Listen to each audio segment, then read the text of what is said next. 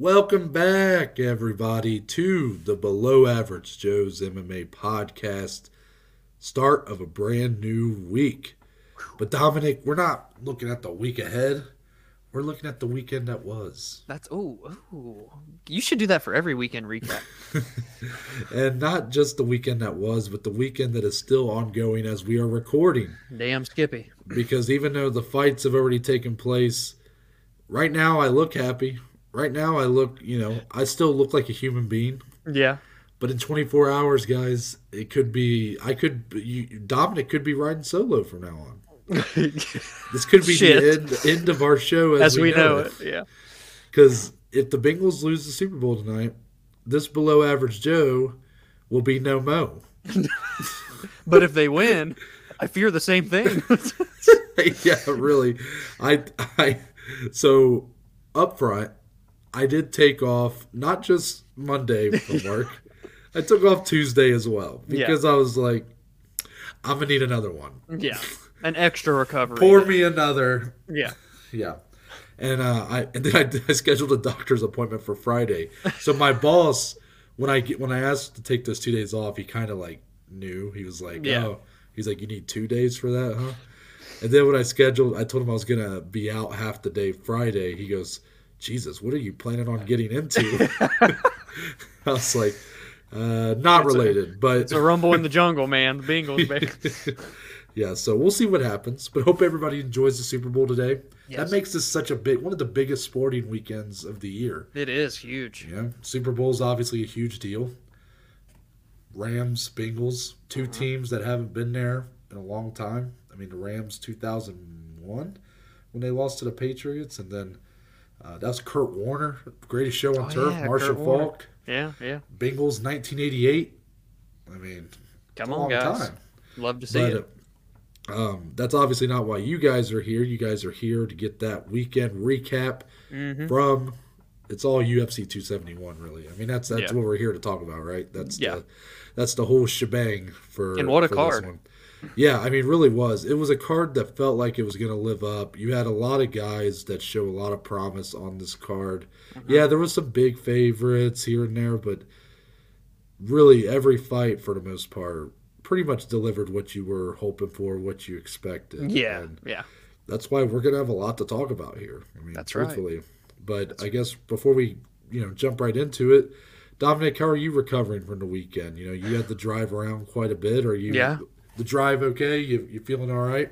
Yeah, drive's good. I mean, got back here in the studio in one piece. Amen. And it was a really fun weekend. Got to catch up with my Valentine, as we discussed on Friday's show, and it was just good quality time. Actually, I wanted to mention this place that we went to on Saturday because if anyone's ever in the Columbus, Dublin, or really there's a few of them throughout Ohio and Midwest, it's called Penn's Mechanical Company. This is not sponsored, but damn, this place is cool because you go in and it's like there's a big row or a wall of like old-fashioned pinball machines, but they're done up like modern day. So there was Deadpool, Marvel, like in-game, Teenage Mutant Ninja Turtles, all kinds of cool pop culture stuff. They had like a bunch of OG ones from like the 70s and 80s. I'm like, this is badass. Then you turn the corner and there's like 10 little mini bowling lanes. There's 2 ping pong tables. There's a full bar. There's a big, like not beer pong, but you play with like a soccer ball and you throw it into a trash can. It's just like humongous atmosphere, and the vibes were just really cool. There were a ton of people there. It was nice seeing a lot of people out having fun this weekend. But I just had to mention this place. If anyone's ever near a Penn's Mechanical Company, there's like 7 of them in the Midwest. Highly recommend going to, Noah. As a matter of fact, I'd love to go with you someday. Oh, yeah. Hey, maybe next year I can be your Valentine and you can take me there. Deal. Let's get into those fight announcements, Dom. Let's do it. It starts with an unfortunate but silver lining to all this turn of events. Yes. And that's our Rafael Squared fight that was supposed to headline next Saturday's card on February 19th is unfortunately going to have to be moved for Fiziev. He had some issues getting his visa worked out in time. Yeah. So the fight between him and Dos Anjos will be moved to the co-main event of UFC 272. We had talked about how that spot had been open. Mm-hmm. This is, of course, the pay-per-view headlined by the Friends Turned Enemies. Hey, the promo for that. Oh yeah, true. Colby Covington versus Jorge Masvidal. So now this will be the co-main event, and Dominic, they're keeping it 5 rounds. Hell yeah. I mean, I love this fight. It's a huge opportunity. You know, Rafael dos Anjos, he's been there. He's been in big fights for years. But Fiziev, this is by far his biggest test, his biggest platform. He's getting a co-main event slot on a Masvidal Covington card. It's a very big deal. The fact that they kept it 5 rounds is awesome. Chef's kiss. I'm glad they agreed to keep it that way. And I truthfully think this is just such an awesome fight. You know, it sucks we don't get to see it this coming weekend. But still, to be on that, you know, elevated card is just a big statement for both of those guys. I'm happy for them. I'm excited for that fight. Yeah, it is a bigger stage for them ultimately. You know, you get put co-main on like a card that is probably going to get a lot of eyes on it from even like a casual viewership. And Dos Anjos is at least a guy that I think a lot of people kind of remember his name. You know, he had the planned bout with Conor, so I think there's still some people that kind of remember him from that. And obviously, if you're a true fan, you just know him as one of the toughest fights in the whole division. Yes. And a guy that if you can beat him, that really says a lot about your future. So Fiziev, here he goes. He gets his test, and it's still going to be 5 rounds. It's just on a bigger stage now. So nut up or shut up a little bit. Exactly. And for the card next Friday, this is elevated Johnny Walker versus Jamal Hill. Yep. So while it's a big blow to the card from top to bottom, it is kind of nice that fight, you know, you have a good co-main event that can be elevated, and therefore it doesn't feel like an outlier. And I wonder, have they confirmed, will they bump that to 5 rounds, or are they going to keep it 3? I wonder. As of now, I've not heard that. I doubt it. I'm assuming it's going to remain 3 rounds. I guess that could end up not being the case, but I wouldn't expect it to be. But it's still Johnny Walker, Jamal Hill, 2 guys, you know, they've had a lot of promise. Yeah, will be Jamal's first main event. Jamal Hill, this is a big one for him. He's riding high right now, coming off that really just swift knockout of Jimmy Crute. While Johnny Walker's not in the best place, but still someone that you just never can quite count out because he's so explosive, so just wild, and you know he's good. I mean that's what it comes down to. So it should be a fun main event, I think. Oh yeah. Following that, March 26th, Dominic.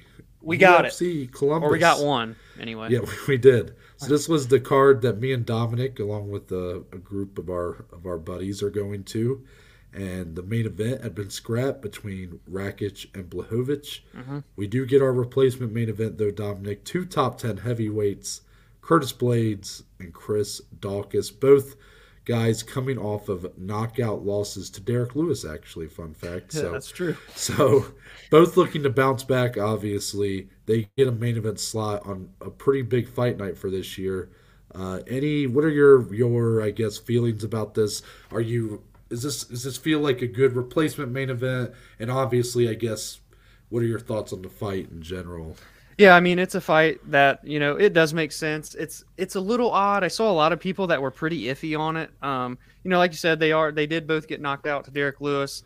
I always forget, and I forgot until I looked it up the other day. Curtis Blaydes had that fight in September against Jairzinho Rozenstruik where he did win, but it's like, it's one of those fights where you just don't remember. Sometimes Curtis Blaydes has those type. Did that happen? Yeah, he beat Curtis Blaydes in September. Sorry, I completely forgot about that. Well, that's the Curtis Blaydes effect. Sometimes, you know, sometimes he gashes a head open in Alistair Overeem, and sometimes I guess you're right. Now that I'm thinking about it, my mistake, Curtis. I apologize. You know, in a way, still kind of looking to bounce back, just because he's always been there, you know, but he's never been enough to get that title shot or win that big one. So you're right, but for Curtis, it's like he already is struggling because he doesn't have the most exciting fight style. So he's already kind of working from behind or having to work a little harder. You know, he's got to put up maybe a few more wins than some of his contemporaries. For sure. But then you have the setbacks where he's been knocked out twice by the champion, Francis Ngannou. Yeah. Then he gets that Derek Lewis matchup, looks great early, and then gets hit with the massive uppercut that puts him to sleep. And, like, I like Curtis Blaydes. I think he is a very good fighter in this division. I think even I would go as far to say he is a worthy title contender. Yeah. But those losses, if they continue to kind of stack up, against guys that are at the top, the forefront of the division, it's just going to be harder and harder to really sell him as like a main event. And you kind of combine that with the fact he's already not the most exciting fighter in the world. It's a tough sell for some people right now. I'm still on board with this, but I'm just saying that, like, I see why people maybe aren't as sold. Yeah, for sure. And on the other side of the spectrum, you have Chris Daukaus, who was elevated to his biggest spot at the end of 2021 in the main event with Derek Lewis, gets beat, knocked out in the first round, but he's still getting to fight up against number 4 Curtis Blades. So I don't know. I was telling Noah off recording, it kind of just makes me believe, like, maybe the UFC really still does see something in Daukaus. And, I'm not saying he can't be a future title contender. I think he is very good, a very good stand-up fighter and crisp on the feet, but still, to really launch him right back in with a matchup that's not promising for him, because Blades is like that for a lot of ways. It is interesting, but, if he wins, he's kind of right back in the saddle, especially when you look at what happened to Derek Lewis, which we'll get into later. So at the end of the day, I'm glad we got a new main event. It's a 15-fight card right now, which is insane. So we'll see how much of it sticks together come March 26th. I agree with your point of view about feeling like Daukaus is kind of being tossed right back in the fire a little bit. And it's dangerous because even though he didn't really put up the greatest of showings against Derek Lewis, the way he lost is kind of the way that, that's just how people go. It's how heavyweight fights go in general. But when you're going up against Derek Lewis, I mean, sometimes that happens. You just get knocked out. I mean, it is what it is. Yeah. It doesn't necessarily stop me from believing that this guy's, got the potential of another title challenger. I really do think pretty highly of Chris Daukaus. And I would hate for people. I felt like it was like the whole discussion before the Lewis fight was, is it Chris Daukaus or Tom Aspinall? It's like the next one. And now that loss to Lewis, I feel like has made everybody kind of shift to where now Tom Aspinall's got this chance coming up the week before. Yeah, actually, that's this true. main event against Volkov. So now everybody kind of is looking at Aspinall as the guy. And while I agree that I think Aspinall probably has a little bit higher of a ceiling, I don't want people to just overlook Daukaus because of that one loss. However, you're giving him a complete opposite matchup here. I mean, now you're going with the hardest wrestling matchup in the division. And again, if he gets squashed here or loses, and if it's kind of in a boring fashion, you kind of just deflated everything you had built up to this point in a way. Yeah. So it's a risky one, and maybe that does add a little bit of stakes to, again, a main event that does feel like a somewhat step down from the one we originally had. But as people that will be in attendance, I'm not going to complain. Yeah. UFC, we wanted a new main event. The UFC gave us a new main event. It's 2 top 10 heavyweights. Both very talented. Both guys that, again, I think could be fighting for a title at some point. Yeah. Can I really complain at that point? Exactly. Yeah. Let's move on to Bellator. Bellator on May 6th. This is the card that is going to be headlined by Ryan Bader and Chet Congo in their rematch for the Bellator heavyweight title. So the co-main event. Yoel Romero is going to be back, coming off a very, very disappointing first showing. Yeah. That was against Phil Davis. And now he is going up against Melvin Manhoef, Dominic. The combined age of this contest I was waiting on you. Is it 91 years old? Was that what it was? I believe so, yeah. Pretty old is this one. But, Yoel Romero, Dominic, I'm just going to ask you, like, coming off of that loss to Phil Davis, I know you especially, from what I understand, felt like the bigger takeaway from that fight was just how good Phil Davis looked. For me, it was, yeah. So now that you got this matchup, and let's remove ourselves from the fact that it's Melvin Manhoef, and we'll get into that. But is Yoel Romero being back? Do you still have a lot of hope, a lot of excitement about seeing Yoel Romero again in Bellator? I do, but it's way less now. I just fear that, we've seen it time and time again. I feel like lately from Yoel where the output's not there, that explosiveness just isn't there. And, he's getting older. He's less active. He's had the injuries with his eye and whatnot. So things just aren't in his favor per se, and this matchup kind of, I think, explains where he's at in this point in his career. I'm not saying he can't come out and potentially just explode and, knock out Melvin Manhoff, but again, it's like, how much is that really telling us about Yoel's potential? Like, I don't know. When they first signed him, I'm like, this dude can make a splash. He could maybe win the Grand Prix, become a champion. We were thinking a champion, yeah. And now, I don't really just get those vibes anymore. At the end of the day, it's Yoel Romero. I love the guy, but it's not that same explosive, dangerous fighter. And again, he could pull a rabbit out of a hat here and pull it out, but right now it's hard to have that hype that I once did. And remember, Dominic, like I said, your bigger takeaway from his debut was how good Phil Davis looked. So imagine how people are feeling that had the takeaway of like how bad Yoel looked. Right. I mean, you already feel like, I guess he's still relevant, but like, is he? I mean, is this kind of the end? Is this like a send off? Is it, And you're in that other camp, right? In a way, it's not that I wasn't impressed with Phil Davis, but I do think I probably was more just disappointed in Yoel. And maybe it's one of those things you should see it coming because, again, Yoel, before that, his literally last fight in UFC was for the middleweight title against Israel Adesanya, one of the worst title fights of all time. But again, you kind of go, well, he was fighting for a title. Yeah. And the fight before that, yes, was a loss, but the Paulo Costa, which was an amazing fight. That's true. And one that I thought he won. And, to see him fall this hard, at least seemingly, it sucks. It sucks because I really like Yoel Romero. I think he's just one of the all-time scariest fighters, super explosive, just a specimen.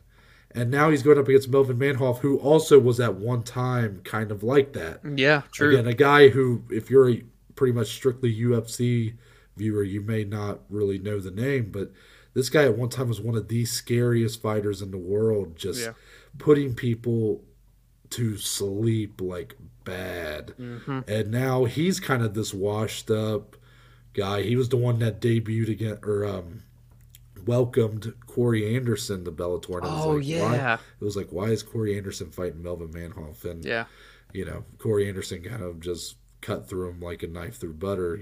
But here it's maybe the best thing I can say about this fight is that it feels like one of these guys is probably not making it to the judges' scorecards. Like, and when I say that, like, I have a hard time seeing Melvin finish Yoel. I feel like this is the matchup where if Yoel's going to have this kind of late rally to his career, this late, highlight reel to add to the highlight reel that he already has built up.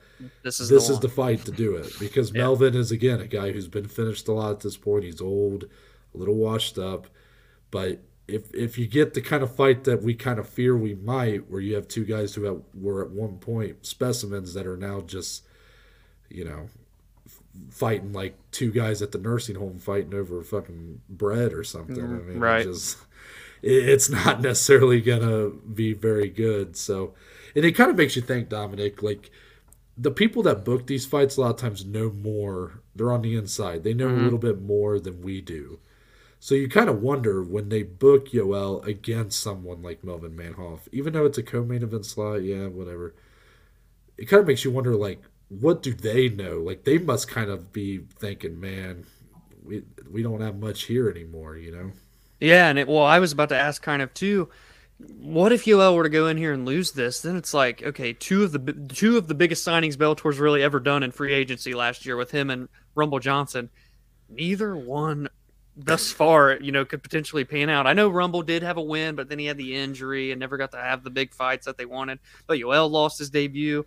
If he goes out here and loses to Manhoff, then you're like, oh, shit. I would have never – when Bellator did those two contract signings, I would have never guessed this is the question I'd be asking at this point in time. I agree with you. I think the jury's still out on Rumble Johnson. Yeah. I mean, he had that weird thing where he got arrested. That's true. Forgot about that. Bellator fight. Weird stuff there. You guys can look that up on your own time. But and then, yes, you're right. It's kind of delay. There's been a big delay in really getting him going.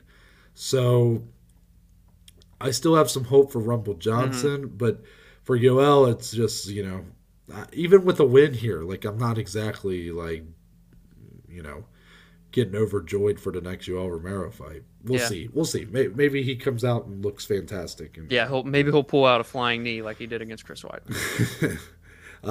8 days later, May 14th, 2 top 15 strawweights. And it's an interesting one because Virna, Jandiroba, and Angela Hill.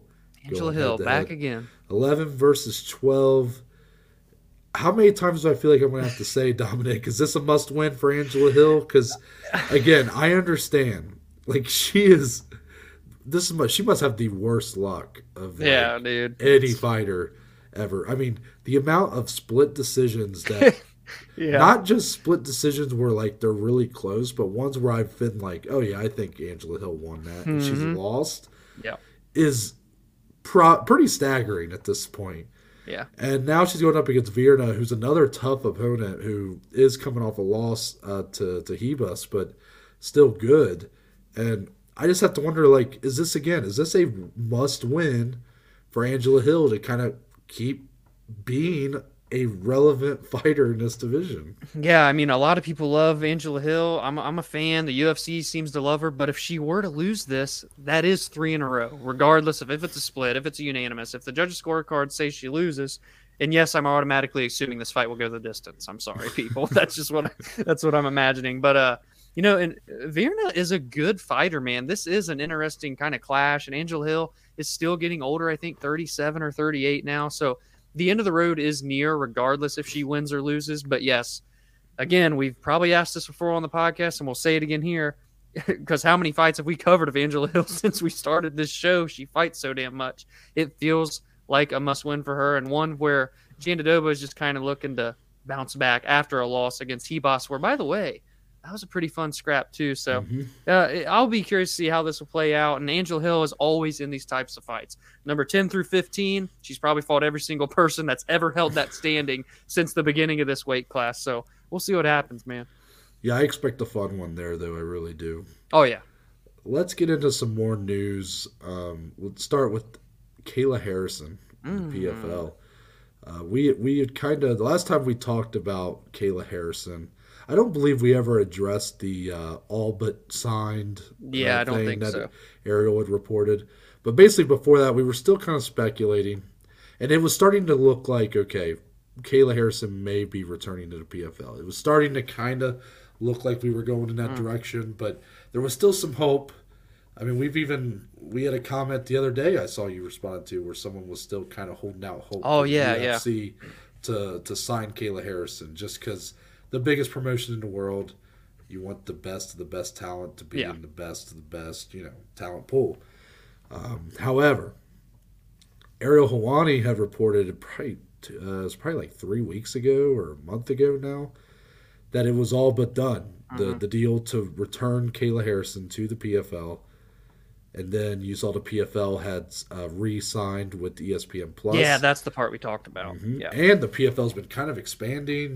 They're on Fubo TV now with their new Contender series. Yeah, that starts show. This week. Yeah, and then they just had a new deal over in the UK with Channel 4. Yep. To air their shows on that channel. So big moves for the PFL, really expanding. And I think that's great. However, unfortunately, Dominic. This deal with Kayla Harrison is not done, and that's the thing. All but done. Yeah. But all but. And because that negotiations with the PFL have reportedly hit multiple 11th hour snags. Like literally one gets resolved and then another one came up. This is all being, again, credit to Ariel Helwani. I heard he was talking about this on the Ringer MMA podcast, which you guys should check that out if you haven't. It's a really, really good show. But basically, multiple things came up with this negotiation with the PFL. And then, Dominic, another offer came in at the last second. Oh, boy, Scott Coker. It wasn't, not the UFC, though, but from Bellator. Bellator trying to swoop in like a bandit in the night, like the Colts leaving Baltimore, trying to just swoop on in. And because of that, PFL's not out of it. But now you got, again, another competitive free agency going on again. So as it stands, do you have any sort of feeling one way or another? Is there any hope that maybe she does move on to Bellator, go on to the next chapter? Or are you kind of hoping that the PFL keep her because of how important she is for not just what they built, but what they're obviously expanding on at this point?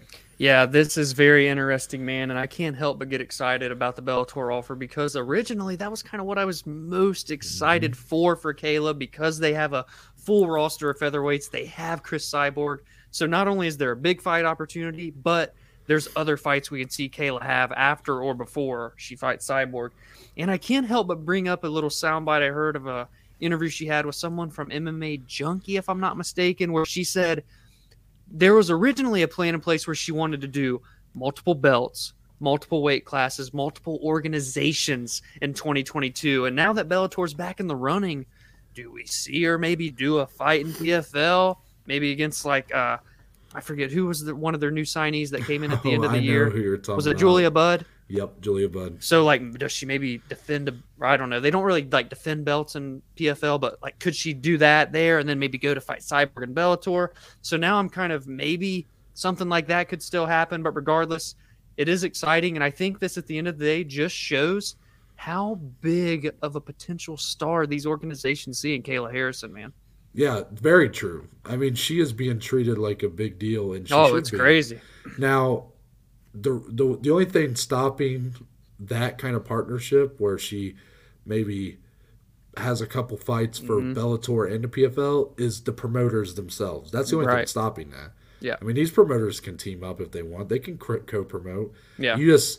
Only certain promotions you see do it. I mean, the UFC has, again, been one of those that pretty much will never do it. Mm-hmm. And a lot of that's because of the history when they tried to do it with Pride back in the day, kind of got screwed.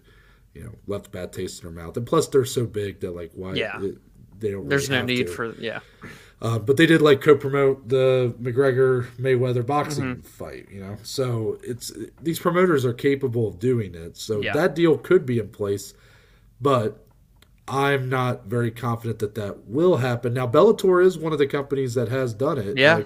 Kyoji Horiguchi was fighting over in Rizin and came over and became the Bellator champion, wasn't able to defend, but, that was while he was still in Rizin. Yeah.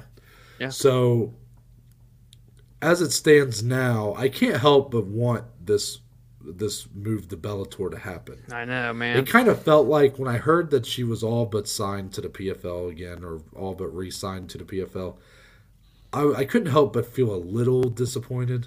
Mm-hmm. Just a little bit. That competition factor, Yeah, it's just okay, maybe her and Julia Budd could be an interesting fight, but again, you're going to get the Jenna Fabians of the world, these other women. No disrespect, Jenna, because that's the only person I mentioned, but just the rest of these women's lightweights who just aren't on the same level as her. And it's okay, I guess this is going to be kind of her legacy, is just to be this monstrous woman in this division that nobody else can really touch. And her legacy is just going to be being the most dominant fighter in the PFL's history, and she'll be the face of that organization, and she could end up being a pretty big star just by doing that. Yeah. But I think this move to Bellator is kind of a must, because the biggest fight for her at this point is Chris Cyborg. Oh, and that's... and honestly, that might be regardless of promotion. I mean, after Amanda Nunes lost to Juliana Pena, I'm starting to think that this is just the biggest fight in general. Yeah, I agree. Chris Cyborg. Now, again, I was a proponent of maybe not doing that fight right away. Yeah. I still am kind of mixed feelings on the whole thing, because part of me wants to see her debut against someone like Kat Zingano, who I know is would potentially be screwed in this situation because she's supposed to be fighting for a title next. But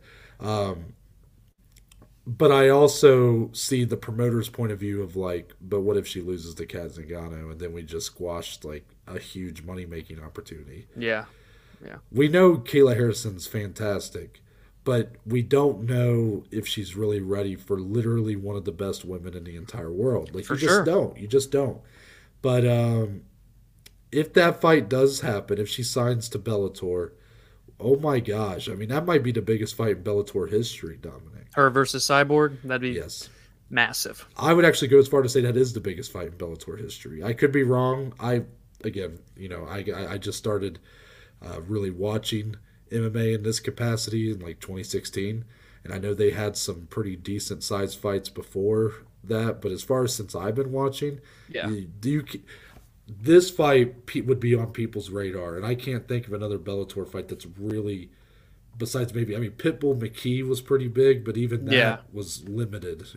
Right. Yeah. And Cyborg is still one of the biggest names in the entire Bellator organization, and Kayla is the biggest free agent potentially that we've ever seen in MMA, but this obviously this year too. So I can't help but be excited. And at the end of the day, we got to be getting close, right? Something's going to come out sooner or later because the PFL season it's starting up in like April. We gotta get the ball rolling here. So I'm excited. Well, let's not gloss over the fact either, and I agree with you. Like excited on the potential of her going to Bellator, but let's not gloss over the kind of blow this could potentially be to the PFL. That is she is the face of their company. She's the face of the company. Now, luckily for them, they did re-sign with ESPN before she potentially leaves. Yeah. But considering they're doing all this expansion and stuff, I mean, do you think this is like a big enough loss to where you're talking like detrimental, like to where they're potentially scrambling to even stay alive for the next couple of years as they look to build up a Brendan Loughnane or whoever to kind of fill those shoes as much as they can? That's actually a really interesting question because she is undoubtedly the biggest name over there. Yeah, they have some decent names, but really, like their free agents that they signed last year didn't do so hot, including Anthony Pettis. So it's hard to, kind of back them when you already have a proven champ in Kayla. So I don't want to go as far as like detrimental, like, oh no, the downfall of the PFL could be upon us. But I definitely think, especially for 2022, it would be a big hit considering all of this new momentum that they've garnered. Definitely slows it down just a bit. And I can't help but kind of chuckle at the idea that if Kayla Harrison were to, in the next few weeks, sign with Bellator, I'm assuming the plans are already in place, the rosters are already in place for this season of the PFL. So you would still end up with a lightweight tournament, lightweight division. So one of these women would end up getting $1 million, and you got to think Julia Budd may just be the front runner. She may be, but it's just like the idea that they would have to give $1 million to someone who is probably not at the caliber of a champion. Very interesting. But hopefully we finally get some resolution here. I mean, we've been talking about this for like 3 or 4 months. I think the PFL championships were at the end of October. Yep. And ever since then, it's been Kayla Harrison free agency. And here we are midway through February, and it's crazy. No decision's been made. But I respect Kayla making the moves, though. She's doing good. I mean, she's trying to get the bag, and she's planting seeds. She's doing the right business moves here. I love it. Yes, for sure. One more piece of news. I think the headline's kind of funny. I see what you were doing there. So yeah, let's talk about Joe Rogan. Because he's one of the biggest personalities in the sport, and in the world, in the world, and one of the biggest podcasts in the world. Obviously, he's been in the news a lot. And we're just gonna come right out front and just say that like me and Dominic are not gonna tell anybody we're not in any place to tell anybody how they should feel about all the noise that's been going on with Joe Rogan over the past few months, but really over the past week or so. But since it kind of, what do you want to call it, like seeped in or snowballed into where it is kind of affecting or changing things in the UFC, I figured it would be worth to at least address that portion of it here. Yeah. So basically what happened was, and again, all credit to the Ringer for this one, the Ringer MMA podcast. I got to give him the credit. Ariel kind of planted the seed or accidentally did or something, and then it kind of later came out that basically Joe Rogan, citing a scheduling conflict, was not going to be appearing on the broadcast for UFC 271. And a lot of people made the assumption that, well, Disney or ESPN basically forced the UFC to have him step away due to a lot of the heat going on with him right now. But then at the post-fight press conference, Dana White said, no, there was no scheduling conflict. He's like, Joe Rogan could have worked this weekend. He said Joe Rogan did not want to work this weekend, and then they asked him well, will he be back for UFC 262? And he goes, the next time Joe Rogan wants to work, he will be working. He's pretty much doubled down. So I guess the question right now, Dominic, is I was surprised, and here's why. Because even though everything going on with him, really it's always felt like no matter what's going on in the socio-political world, it always has felt like it's kind of avoided the UFC. Like Dana has been pretty big proponent for free speech as he sees it, and has, because of that, like a lot of the noise that goes on in a lot of our other sports, a lot of that socio-political climate doesn't really seem to. It almost feels like the UFC is like separated from it all. Yeah, it doesn't affect them much. Yeah. So I was surprised when I heard this, because I didn't see really any fighters or fans necessarily clamoring for Rogan to be removed from the broadcast. Yeah. Like, even the people that were, again, being critical of him in the public weren't really targeting him on the UFC broadcast. They were like targeting his podcast on Spotify. Yeah. So it felt like it was just completely separate. So when this happened, I was like, well, it didn't really add up to me, because I was like, even if there was pressure from ESPN, from Disney, whatever, to remove him, at the end of the day, that's the call that Dana has to make, and I don't see him making that call to remove Rogan from the broadcast because of how loyal he is to Joe Rogan. So knowing now that it was probably, at least if we are to believe everything at face value here, that Joe Rogan himself stepped away, can we safely say right now, Dominic, that this is just kind of a one-off, and hopefully Rogan will be back in his normal capacity moving forward? Or is this going to be something lingering for a while, perhaps? Yeah, I'd like to think it was just a one-off. At the end of the day, you said kind of the worst of the worst has been happening the past 1 or 2 weeks, where it's just been really crazy. He's like the most talked about person in the world, I feel like right now, at least on social media. So I wasn't surprised when they necessarily said it, that like he wasn't on the broadcast, but at the same time I was like, oh, scheduling conflict. That's interesting that it happened. Right? Yeah. But then that Dana came out and said Joe kind of chose not to do it. I do kind of see Joe. I could see Joe doing that. Like, he's a guy that's very loyal to the UFC, loves the sport, loves the fighters, and I feel like if there's any time where he feels he may be taking away shine, he could, kind of step away. And I'm sure he has a lot of shit going on right now anyway behind the scenes. So maybe he just had to take care of some stuff. And he didn't want to hinder any broadcast. He did kind of throw Michael Bisping under the bus because he had like one day to prepare and get to the fights. Right. But, overall, I see it as just kind of a short-term thing. Maybe not back by March 5th for the big fights. I sure hope so, because that's a massive card with Covington and Masvidal. But, maybe we see him kind of step away for a few more fights than what we're used to. But we've kind of seen that lately anyway from Joe. So at the end of the day, I don't make too much of it. I think we see Joe back in there sooner rather than later. I would expect the same thing. And I think one of the reasons for that is like his podcast is still going. Yeah. Despite really, what is ultimately being a lot of boycotting and a lot of noise, he's still doing new episodes. So I'm again, it just surprised me because I didn't feel like that was the response people were like pushing for. Mm-hmm. And like it almost seemed unnecessary, I guess. But again, I don't know. You decide, I guess, if you felt like that was a good or bad move. But you're probably right. I think maybe with everything going on, maybe he just didn't really have the time to prepare himself either. Yeah. So I could really see that. I guess once you started to kind of say that, I'm like, yeah, I guess it is just like a really bad time to try and to have a pay-per-view. But yeah, hopefully I'm speaking for myself here. I mean, I would just like to see him back because I just love the job he does for the UFC. So Yeah, at the end of the day, he adds value to the show, man. yeah, but I will say props to Michael Bisping for stepping in on such Yeah. short notice. I love Michael Bisping on commentary. Yeah. I've said that he's my favorite of the one of my favorites. Fighters Kind of, turned comedy. yeah, I mean, I love all of them. I mean, really, it's like picking your favorite child, right? You're right.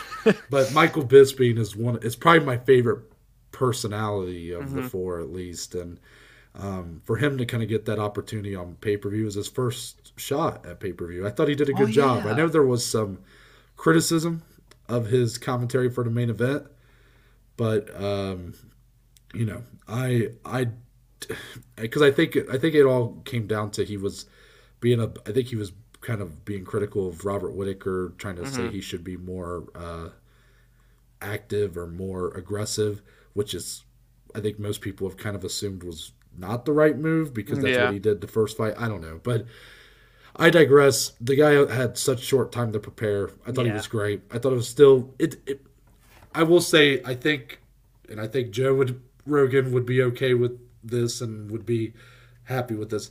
It didn't feel like there was something missing because No. Rogan was gone. I Not think at all. everybody did a good job despite that.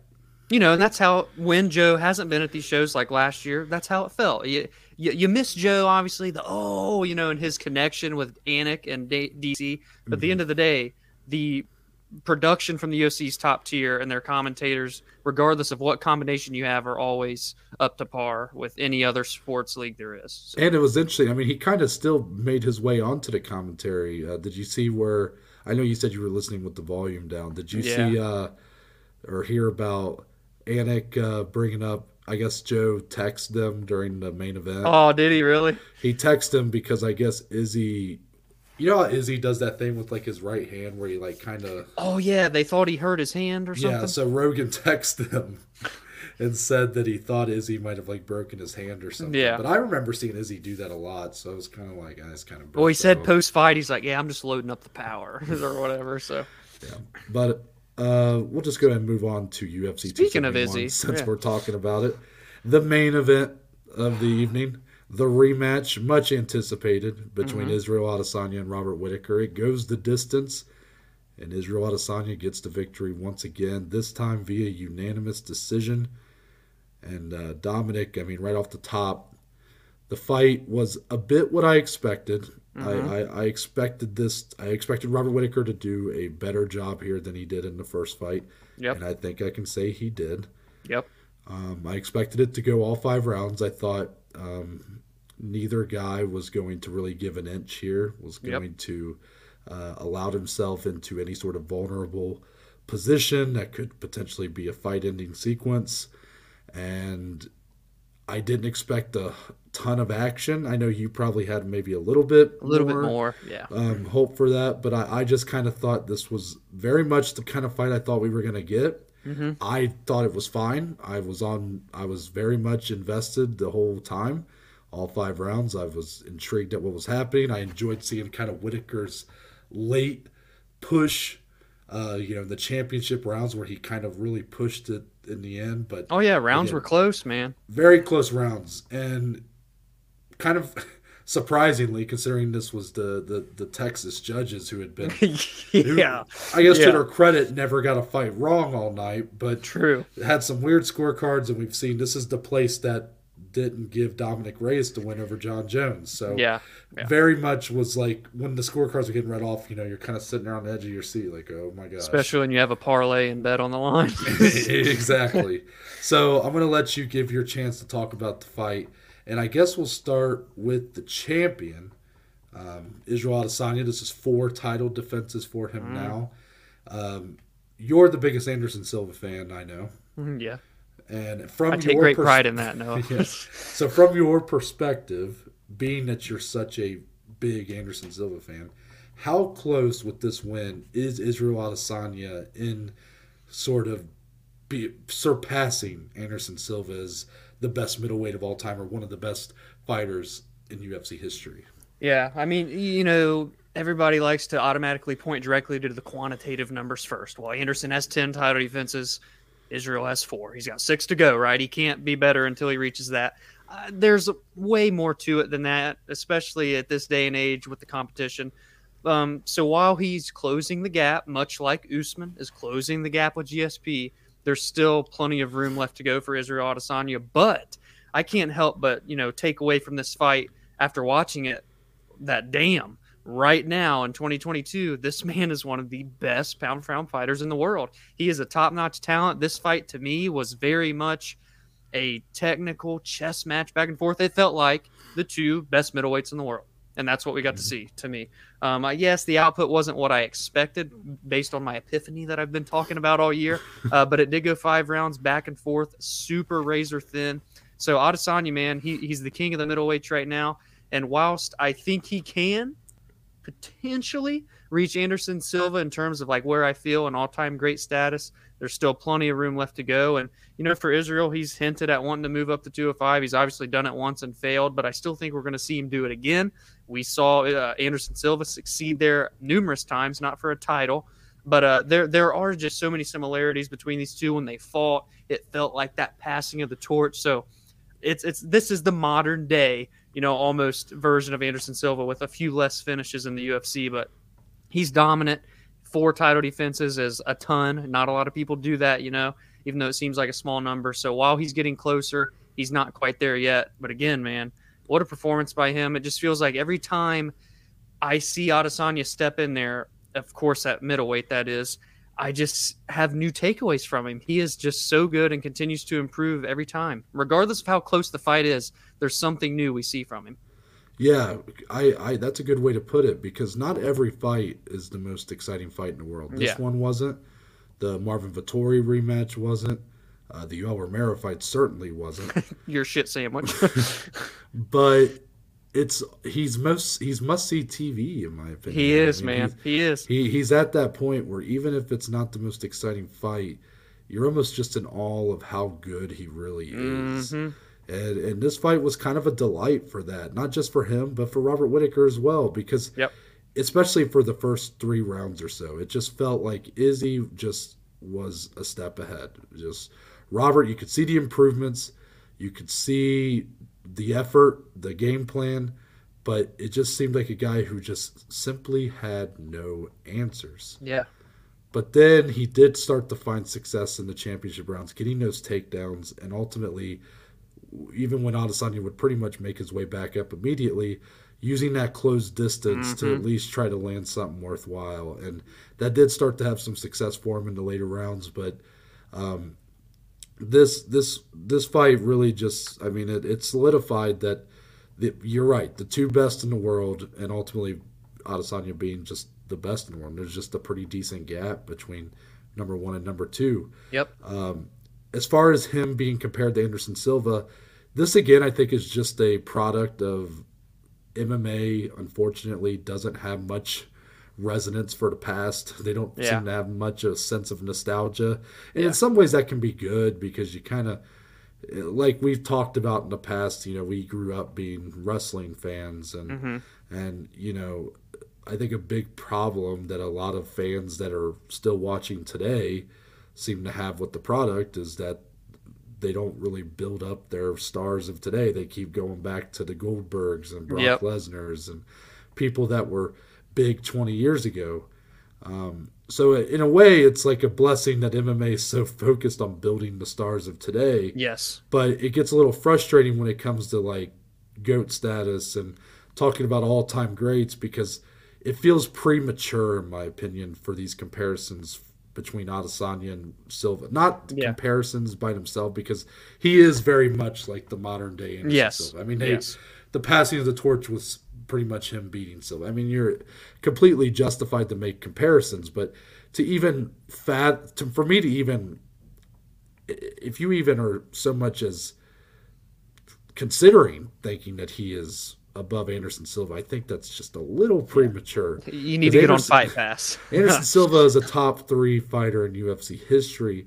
Yeah. Adesanya is certainly making his way there, but if I'm being honest, like, is Adesanya, if you were to list out your top fighters of all time, he's probably in the top 20. Yes. But, again, I'm not quite ready to say that he's like one of the all-time best. Now, he certainly has the potential to get there. Oh, yes. And if he keeps going at this rate and staying as active as he wants to be, he's talking about wanting to fight in June, which I know we're going to talk about. That's just going to make it all the more quicker to get there. Yes. And, of course, if he goes back up to light heavyweight, if he were to win a title there. Then we're talking, Yeah, we're really getting into some stuff there. But as it stands right now, he is a fantastic fighter, one of the best pound for pound today, but I'm not quite ready to say he's like the best middleweight of all time. Yeah. I just think it's a bit premature. And I think what's unfortunate for him, I kind of told you this off recording. I'm going to try to see how I can articulate this right now. It's going to be hard for Adesanya to really reach Anderson Silva, not just because it's hard to get to that many title defenses or anything like that, but it's more so just because when you really look ahead, and I know every division may go through this with a dominant champion, and it feels like, oh, where's the true contenders left? And right now, Adesanya's got Jared Cannonier, and then he's got Sean Strickland. And compared to the other divisions, like welterweight, who's got these studs on the way up, not only is Kamaru Usman likely fighting Leon Edwards next, but you have Khamzat Chimaev coming up. You have Shavkat Rakhmonov on his way up. You still have Luque in there and all these other guys. Yeah, Vicente Luque, perhaps Bilal Muhammad. I mean, there's guys in there. Yes. And even if, like, for God's sakes, I mean, even Stephen Thompson could still go on and run. Yeah. It's and even a rematch with Gilbert Burns is interesting. And, like, there are still plenty of matchups that could really boost Kamaru Usman's all-time status. And they're all very much exciting. Yes. While for Adesanya, I just think the middleweight division is just a little thinner. And there's not those big prospects that I'm looking at right now. Like, Dricus du Plessis, I think, a very interesting one, but he still feels much further away than, like, Khamzat is right now. Maybe, like, Alex Pereira, there's that history with him and Izzy, Bruno Silva. Darren Till's still a guy that I want to have hope for. Yeah. But then, and I still think a fight with him and Izzy is interesting, but, you got to put the wins together. Yeah. If Kelvin Gastelum could ever go on a winning streak, like, I'd love to see them have a rematch. Just and see, but, as you're saying this, it's in my head, I'm just like, there's many more what ifs for Israel than there is for, like, a Kamaru Usman, So it's just going to be hard when you're talking about legacy building for Israel to really get. I mean, he can still climb just by stacking up wins, but it's just not going to. He's not going to be able to move as, like, he's not going to be able to jump so far by simply beating Jared Cannonier and Sean Strickland. Like, he should beat those guys theoretically. Yeah. But if he goes up to light heavyweight and beats Yuri Prohaska, Glover Teixeira, or Jan Blachowicz, or Alexander Rakic, whoever, all of a sudden you kind of go, oh, okay. Here we go. Yeah. Now you're talking legacy again, winning a second belt. So it feels like he has done so much work in building that legacy up to this point that it's going to be really hard for him to continue at that rate moving forward, no matter how active he is, just because the threats aren't really there. Mm-hmm. Yeah, that's true. But let's talk about Robert Whittaker, because he's in a very interesting spot now, unfortunate spot. Yeah. He respectfully felt like he had done enough to win. So I guess maybe I should have asked you this at the forefront. How did you score the fight? Yeah, we saw people throwing around that word robbery again. So, some people, not as many, but just a few. Because one of our loyal listeners, Michael, actually messaged me on Facebook talking about this fight. Oh, really? Yeah. So we kind of went back and forth, and I'm like, yeah, man, I personally had it 4-1 Izzy, minimum 3-2. I love Robert Whittaker. He did do a lot of good things, and these rounds were close. But it just like at the end of that fight, it felt Adesanya won this fight. As a whole, he won this fight. So I think the judges got it right. I don't necessarily see Whittaker, winning that, but as respectfully as he is, he did kind of say that he thought he won, and it was close, just not close enough for me personally. And did you kind of score it the same way? Yeah, I think I said 3-2 Izzy. I can't remember now, but I think it was 3-2 Izzy. I said, and truthfully, even though I had it, one more round for Whittaker, I just can't really see where you scored this fight for Robert Whittaker. I understand maybe rooting for him And again, these rounds were very close, but I can't help but feel like anybody scoring this fight for Whitaker, they kind of clung to those moments, to those kind of moments he would have, rather than looking at the round as a whole. Because you get excited at the potential of a takedown, but then as he gets right back up. And I saw Chael Sonnen thought Robert Whitaker won this fight. Oh, really? Schaub thought Robert Whitaker won this fight. Of course, Chael did, because Chael is a wrestler, and Robert Whitaker did do a pretty good job of getting the takedowns, but just it was getting any sort of damage or any sort of submission attempts. He had that one where he kind of was riding on the back, and again, though, he got kind of flung off, and that was it. So, okay, so we're on the same page. We both scored it for Israel Adesanya, but Robert Whitaker still respectful in the post fight, but feeling like he had done enough to win and still coming up short. That's a tough spot. What I'm just gonna ask you, I guess there's no real other way to word this. I mean, what if you're in Robert Whitaker's shoes, or as a fan of Robert Whitaker? I mean, where does he go from here? Because this is, he's a guy that started his career at 170 pounds. Yeah, he moved up because, again, it was just he wasn't really at his peak performance at 170 pounds. But by all means, 185 is like, he's not going up from here, I don't think. No, I think this is the division for him. I don't see him anywhere else but 185 pounds. Yeah. So now that you've been clearly bested twice by a dominant champion, and now you're sort of in this Rich Franklin, Joseph Benavidez sort of status, I mean, where does he really go next? Knowing Bobby Knuckles, I think he just keeps taking on contenders until he gets another title shot. I mean, I almost view him as like a Max Holloway right now, like a Colby Covington, where they're the clear second best guy in that division, and they're still like leaps and bounds above the, like, Robert Whitaker bested for the most part Jared Cannonier over the course of 3 rounds outside of getting hurt. Jared Cannonier won last night and is probably getting the next title fight. But I still feel like overall Robert Whitaker's better. You know what I mean? I still think Robert Whitaker better than Sean Strickland. Maybe we see him fight Sean Strickland, truthfully. Yeah. But I think he's still there, welcoming not like up and comers, because he's going to be the guy. He's not a gatekeeper, but he in a sense is like a gatekeeper to, you want to get a title shot? I'm sitting right here at number 1. Because, by the way, I never lost my number 1 spot in the rankings, and he probably still won't, even after Cannonier's win that we're going to talk about here in a few minutes. So I think he's just still right there. For God's sakes, he could tally off 3 more wins and fight for another belt. Who knows, is he still the champ by then or not? But he is so good. He's still in his prime, I think 31 or 32. And you look at all he's accomplished, which relates him even more to what Max Holloway is right now in terms of standing. So I think he just kind of sits right there, and you want a title shot? I'll be right here waiting for you, I think you're partially on the right track. I do wonder, though, if you're a guy if you're at the UFC and you're booking fights for Robert Whitaker, if you have a guy who is looking like maybe he could be a title challenger for Izzy, do you risk having him fight Robert Whitaker knowing that you're not going to give Robert Whitaker a title fight if he wins, Yeah. So it's kind of like, so that makes it interesting. Is like, okay, what matchups do you want to put Robert Whitaker in? Because, you're potentially risking a title challenger in the process. I think a perfect matchup, if I'm looking ahead, him and Marvin Vettori. I know, that's perfect. A good fight, man. 2 guys that obviously have lost to the champion twice.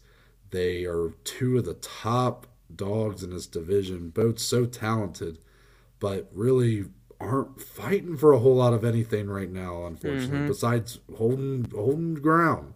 Yep. So you have those 2 fight. I think that's an excellent main event, second half of 2022. I would be all about that. But I guess in the long-term outlook, I mean, you're right. There's really not much else for him to do. Again, I don't think him moving up or down a division is really in the question.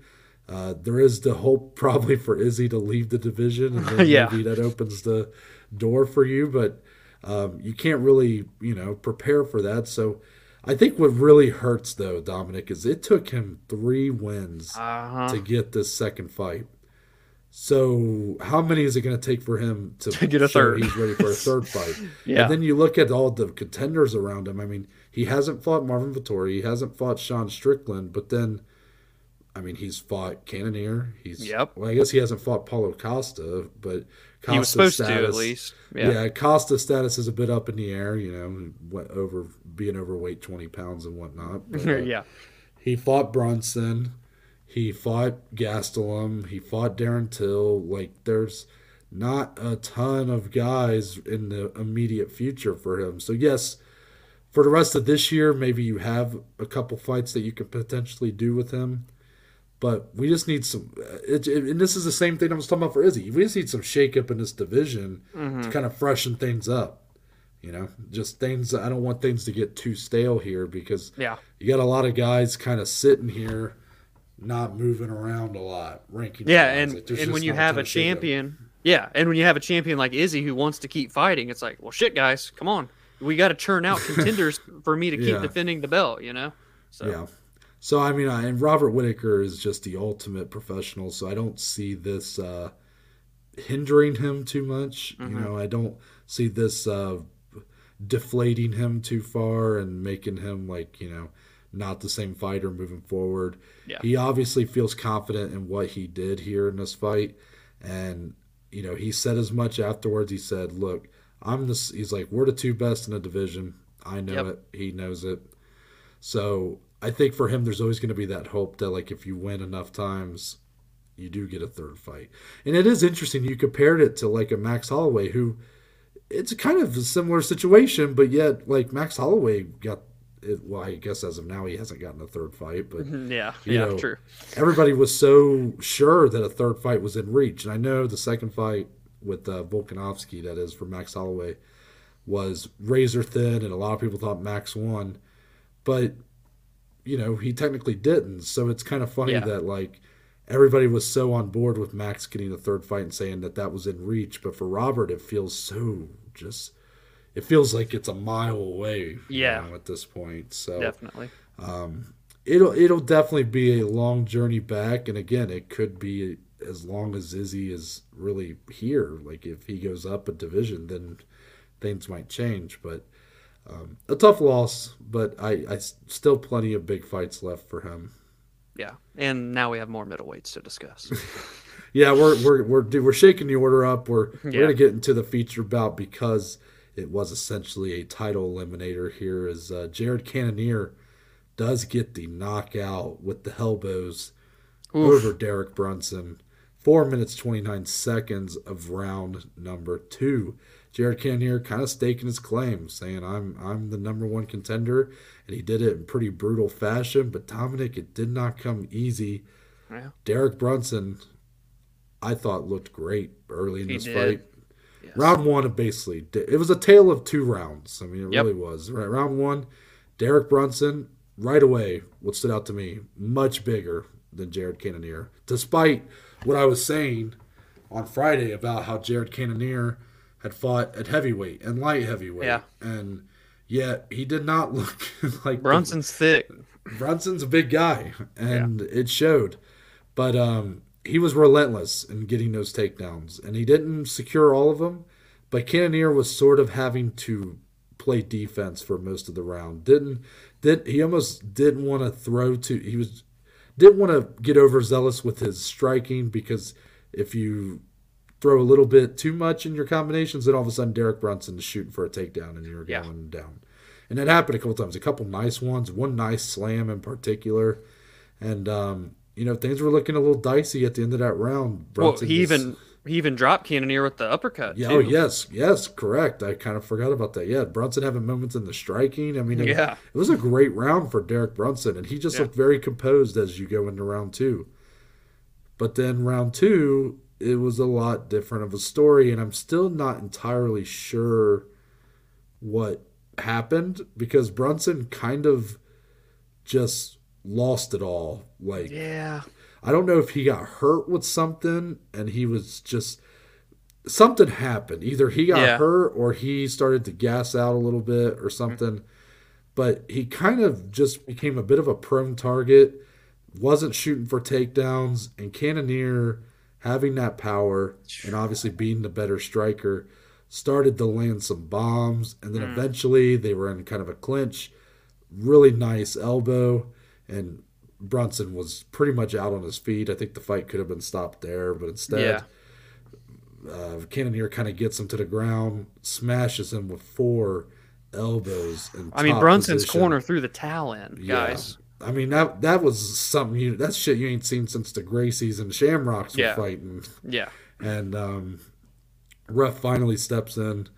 A brutal finish. I guess if you're Cannonier, it's kind of one that you're somewhat thankful for, because again, it at least inspires some confidence in, like, okay, this guy is serious about getting that title shot. Yes. But those were just sort of the round by round, the minute by minute thoughts I was kind of having while watching. Dominic, anything differently you were seeing, or anything that stood out to you about either Cannonier's win or Brunson's ultimate loss here? No, I think you hit it on the head on every detail. I mean, when you're looking at a number 1 contender fight, this is what this was. That's why it was perfect that they placed it on this card. That's how you go out and prove you're up next. When you do something like that in that brutal fashion against a guy that was on a 5-fight win streak, that's impressive for Jared Cannonier. He's won 2 in a row. It's finally time because he's been there before. He's been right there with Israel Adesanya within reach, and he loses. But this time, he stacked the wins together. He made a statement with this one. He's all 100% next for Izzy. And Izzy has wanted this fight for a while. It's a fresh matchup, as we've already talked about previously. So I think that's a really fun fight. Cannonier looked good, but he did have that bad first round. And while I know Brunson is not the same style of fighter as Izzy, it still just makes me wonder, okay, Cannonier did get the knockout, but he still showed some weaknesses, got dropped on the feet by Brunson, who's not known as a striker. Now you got to go fight one of the best strikers we've ever seen. It's an uphill battle for Cannonier. It is. But when you have that equalizer at middleweight, which there's definitely knockout artists in this weight class, but he just has this force about him, man, where he connects and you like feel it when you're watching. Mm-hmm. And that's always going to be there, even in a fight with Izzy. So I'm very much intrigued. Again, it's a fresh matchup, which is always fun.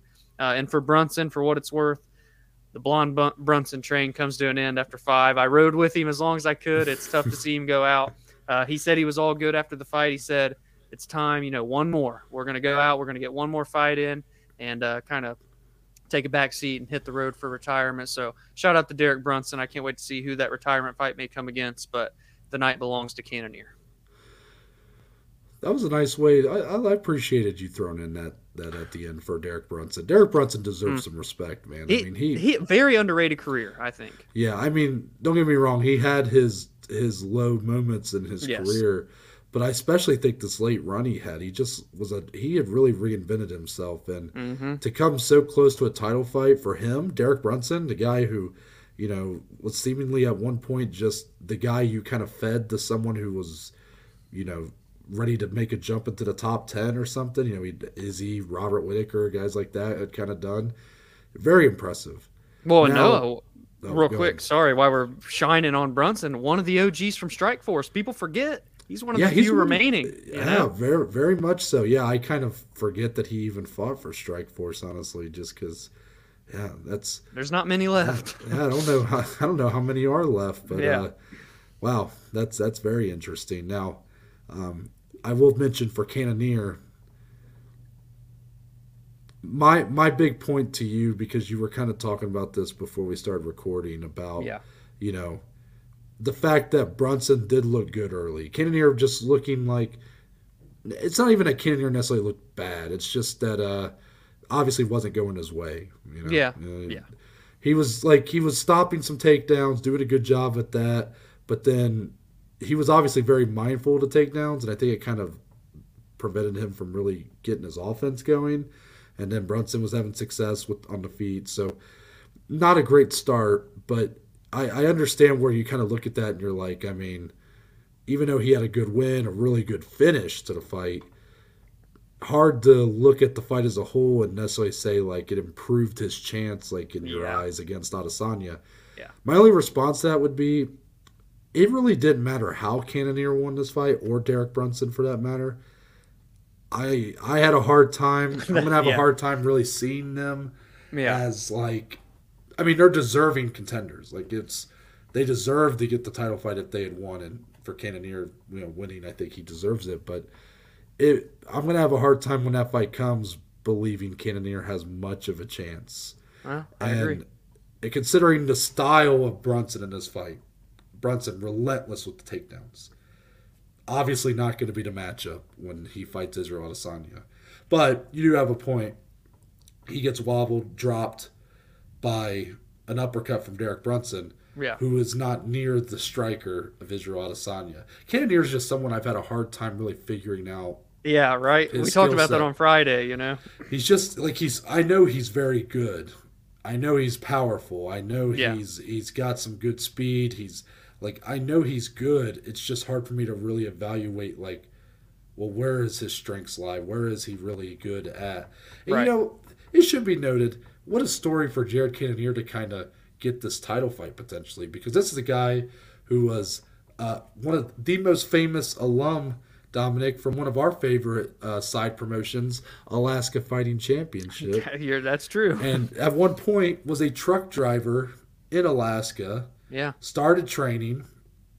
It makes his way through the ranks. Starts as a heavyweight, goes down to light heavyweight, finds himself at middleweight. Crazy. And now at 37, 38 years old, he's about to fight for a title potentially. He gets one of the best of all time. I mean, it's a great story. Oh, yeah. But I don't know if there's going to be a happy ending to that story. But, maybe this is a happy ending of itself, just getting here, getting to that point. Yeah, for sure. Let's talk about the co-main event now. Swing and bang, baby. Swing and bang. Tai Tuivasa and Derek Lewis. This was the fight that people kept throwing that cursed phrase around. No way this goes the distance. Yeah. But it didn't go to distance as Tai Tuivasa gets the knockout over Derek Lewis. Not a TKO. KO. Yes. Round 2, 1 minute 40 seconds in. And you kind of said it right up top. I mean, swing and bang. And, it's kind of it's really the fight we expected. So I'm going to, Dominic, this felt like a fight where Derek Lewis looking for redemption in his home state. I know, being man. That he was coming off that loss to the interim title fight against Ciryl Gane. Here he is against a guy a little bit lower ranked, Tai Tuivasa, but surging. So I guess for you watching this fight, anything that really surprised you here, and what are your kind of takeaways now that Tai Tuivasa is jumping into the really front of the line for the contenders? This was one of those fights we've had on the show where it got announced and we're like, huh? I mean, I'm here for it, but I was very surprised. We're talking Dominic Cruz, Casey Kenny stuff from back in the day on the show. But what a fight they delivered. And we kind of talked about on Friday too. While it's a fan favorite, two guys that are going to go in there, they're going to put on a show, they're going to get paid. It's a good fight for both guys. There was a lot on the line for Derek Lewis because, he's losing to a young up-and-comer, yes, but he was number 11, and he's going to really, if you're Derek and wanting to get back into title picture, which he doesn't really seem all that interested in, honestly, if I'm to be truthful with you, this hurts him. I don't know if we're ever going to see Lewis back in those title talks, but for Tai Tuivasa, what a story, too. We're talking Jared Cannonier storylines. Bring it in here with Tai. Starts his UFC career 3-0. Then loses 3 in a row, gets kind of cut, but not really cut. But then he surges. He's won 5 in a row, all 5 via knockout. This one by far the biggest of his career. We're talking we've got a star in the making here at heavyweight, people. We really do. And if you would have told me in 2021, or even before this fight got announced, as soon as that happened, that Tai Tuivasa would be a title contender before the spring of this year, I mean, he's one win away from a title fight. We could very well be seeing, I'm not matchmaking, but I just saw someone tweet about this, so I have to bring it up. We could see Tai Tuivasa face Ciryl Gane next.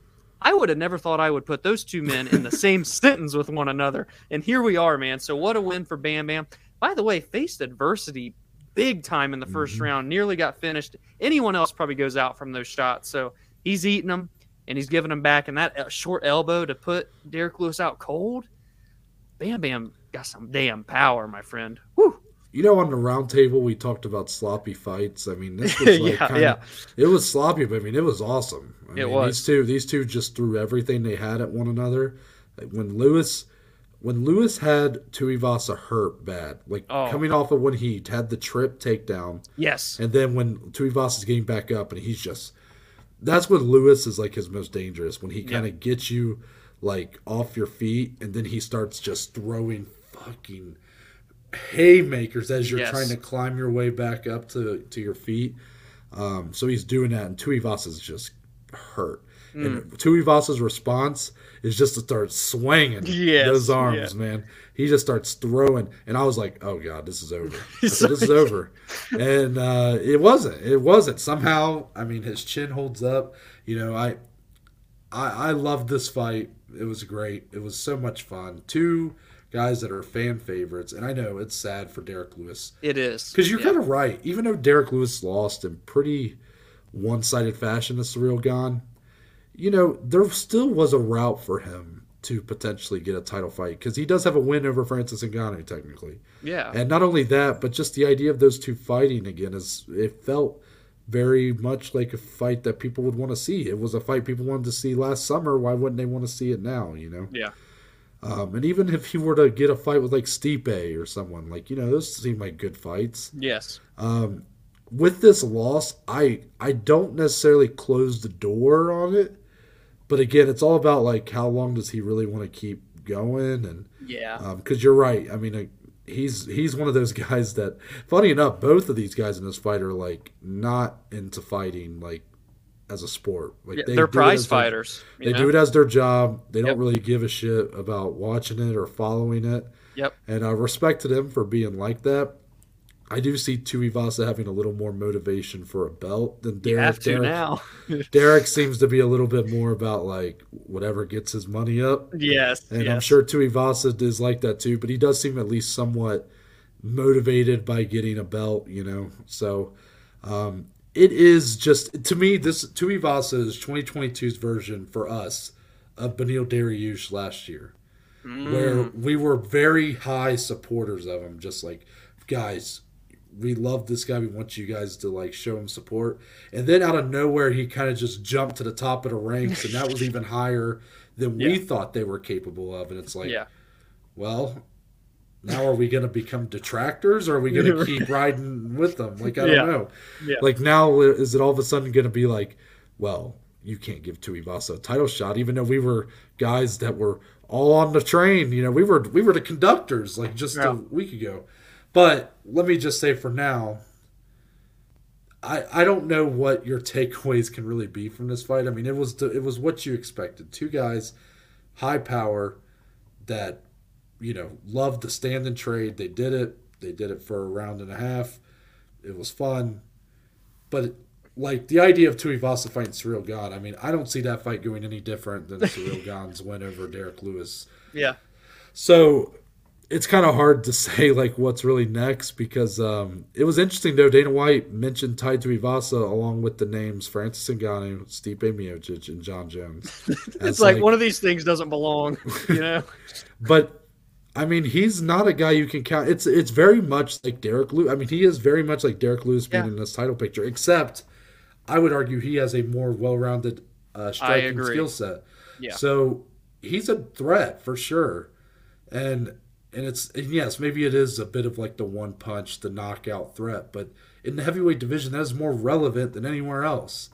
Yeah. So this idea that like it's some sort of joke that he would be in a, you know, if he were to get Stipe or John Jones next, as crazy as that sounds, Yeah. he is a threat. Oh, yes. Do I necessarily think he's going to win those fights? Probably not. But I'm just saying that he is a definite threat. Not just like and yes, you could say, oh, it's just a puncher's chance. But again, at heavyweight, that is the most relevant division for a puncher's chance. And, you know, this is just a big win for him because both these guys were kind of stars in their own right, very popular. Tuivasa's been really riding a wave of momentum, and this is the most legitimate win of his career. This is a big jump up, and he passed the test. He did some shoeies on the way out. Yeah. Massive L to the cameraman who missed the shoey on top of the cage. Massive L. But I don't know what else to really say about it. Like, it's just, I can't wait to be shocked by what fight he gets put in I next. know, dude, because whoever it's going to be, even though we know the list is short, we're going to be like, holy shit, this is the fight announcement. Just can't believe that it's going to actually be announced. Like, you just can't believe it. You know? And if he wins, it's a title. Like, let's be honest here, people. I think regardless of like where John Jones fits in and Stipe and Cyril Gane still, if he can win a 6th in a row, especially if he finishes it with the star power and you said the momentum, he's going to get a title fight. And it's going to be nuts. If that's Can I just the case. say, heavyweight does feel like it's in kind of a very exciting part of its. It's of very its history. fresh. Now I know we have the whole title situation that's kind of putting a damper on things, but you do have Ngannou as a champion as of now, who is a big deal. Big deal. You still have Stipe kind of at the end of his run. John Jones potentially is coming in to make a big debut and one of the best fighters in UFC history. Then you got now Tai Tuivasa, who's a very exciting power puncher. Cyril Gane, we still stand by. He's I would still say, there. Yes, the most well-rounded heavyweight perhaps in UFC history. But then Tom Aspinall on the way up. Mm-hmm. You got Curtis Blade still in there. Yeah. Eric Lewis may be kind of falling out now, but then Alexander Volkov is still around. Rosenstruik's there. Rosenstruik's there, and then you got Chris Dawkins, who still has a lot of potential. Yep. So I would definitely go. And then you got like Alexander Romanov, if you want to go a little lower. He's a guy a lot of people are excited about. So this heavyweight division is very much looking like it's going to be in a very fun place moving forward, even if we might get some wacky-ass matchups now that Tai Tuivasa shocked the world. Exactly. Let's get into the rest, because there's still a lot to go over here. Oh, there is. It was a tough card to really cut out anything. Mm-hmm. It hurt me to cut out my boy Andrei Arlovsky. Shout out to him. Yeah. Gained another win. And 3 in a row. Easiest money I ever made. Andrei Arlovsky by decision. It almost wasn't, though. Well, split decision. But, that's Texas for you. Right. So let's start with Renato Moicano, because he gets a submission win over Alexander Hernandez, 1:23 of round number 2. Moicano should be very happy that this fight got bumped up to the main card at the last second, thanks to his opponent. Well, I don't know if it's really thanks to. I don't know.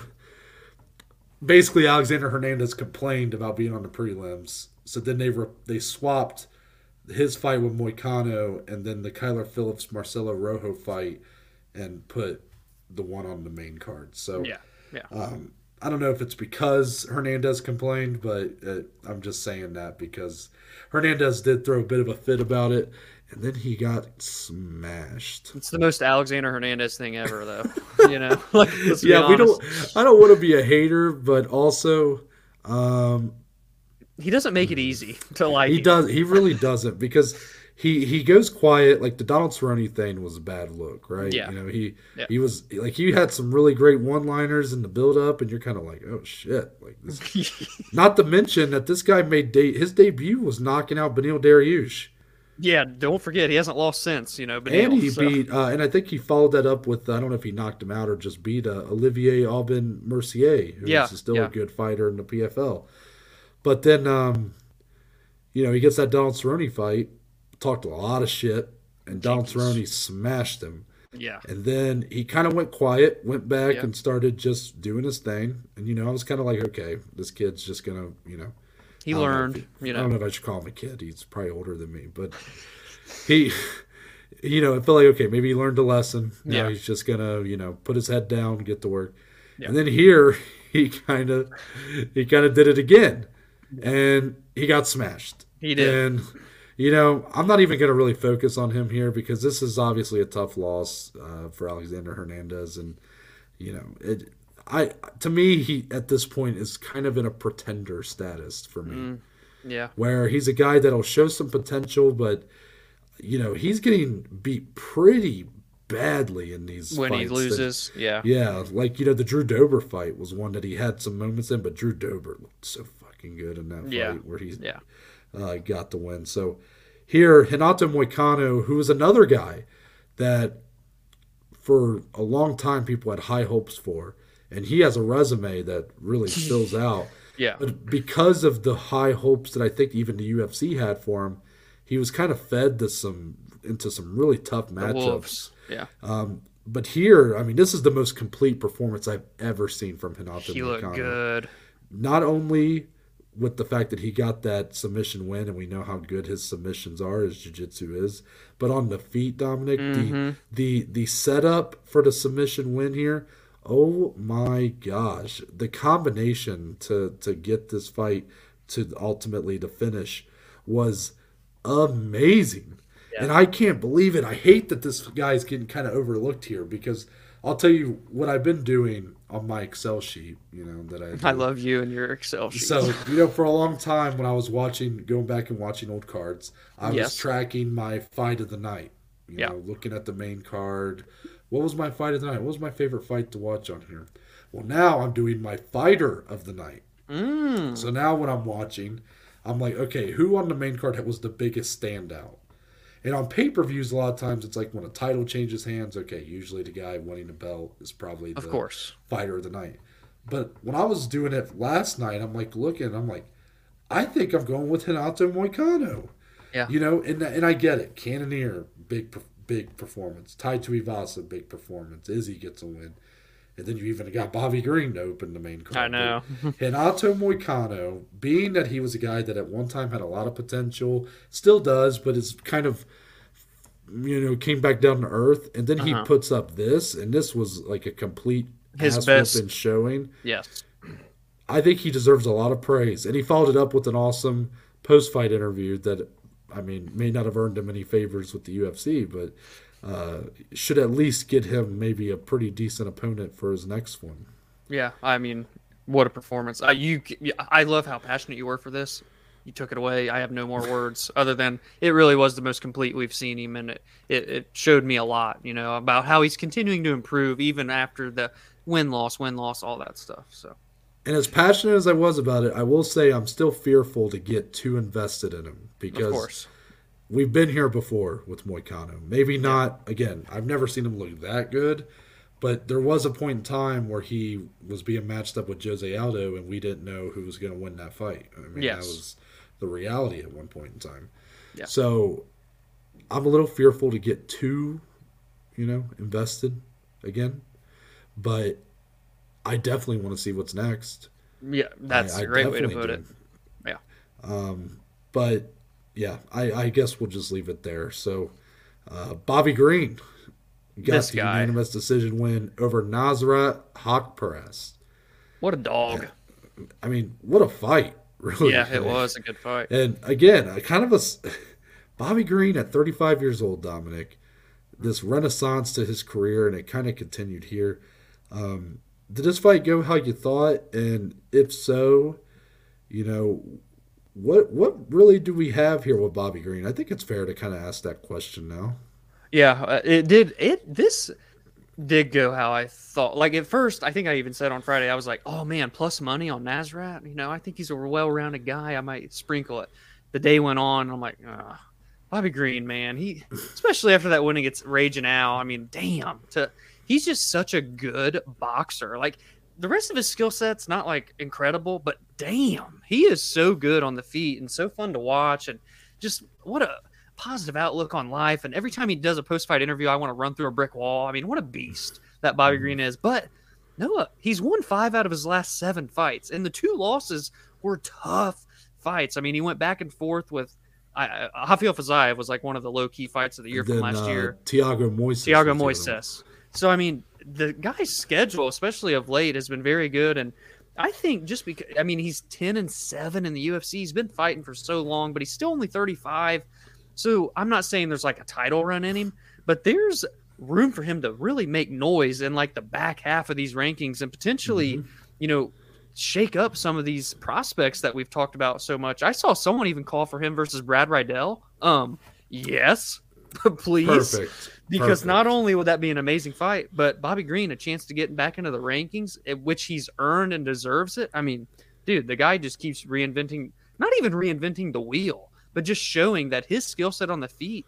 He's one of the best overall boxers in 155 pounds, and how good this weight class is. It's crazy.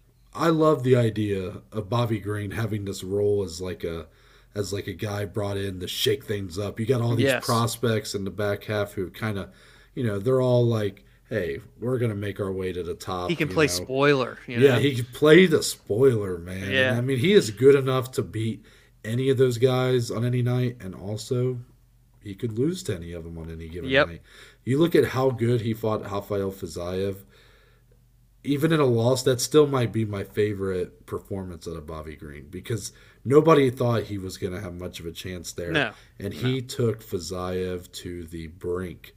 And that's what I really want to see him do if he fights a guy like Brad Riddell. I'm not saying he has to win, but to kind of make these guys that are so young, so less experienced, have to really dig deep Yes. and pull something out that they didn't even know they had. You've seen a lot of the best fighters of all time kind of are faced with that sort of fight, that moment where they have to really dig deep. And, Yeah. Divisions need a guy like Bobby Green. yeah, and I love that the fans were behind him here. Yes. Kind of makes me think that maybe there is something to Bobby Green that like I think he could headline a fight night almost. Like Hell yeah. I really want to support this guy and his fight style is very exciting, very good boxing. I mean, I remember my mom was talking about it as we were watching. She's like, "Why is his hand so low?" And I'm like, "'Cause he's fucking good, man." Yeah, Like, he doesn't stop non-stop for 3 rounds, and I know he could do it for 5. I've never seen him get tired, so I have no doubt he could go 5 rounds. Yeah. Following that, Dominic, Casey O'Neill, one of probably the biggest prospects on the card. Yes. And she was faced with the retiring OG of the fight game, Roxanne Modafferi. She does get the win via split decision, but ultimately was a pretty clear win, I would say. Yeah. So, Dominic, I'm going to be up front. Out of all the fights on this card, I don't know if I mentioned this on Friday.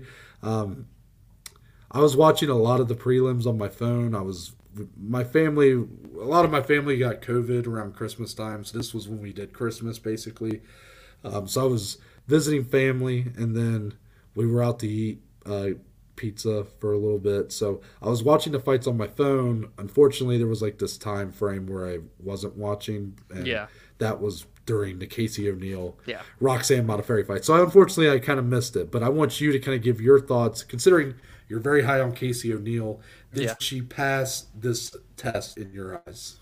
Yeah, so low key, like for me, the fight of the night was Tai Tuivasa and Derek Lewis. Obviously, that fight was insane, swing and bang, right? But this one was a good fight, man. I don't care what anybody says. Roxanne Modafferi, no matter if she's winning or losing, she's giving 110% effort. She is a hard out for anyone. So I was hesitant to even pick Casey O'Neill because we've seen Roxanne play spoiler to people like Macy Barber.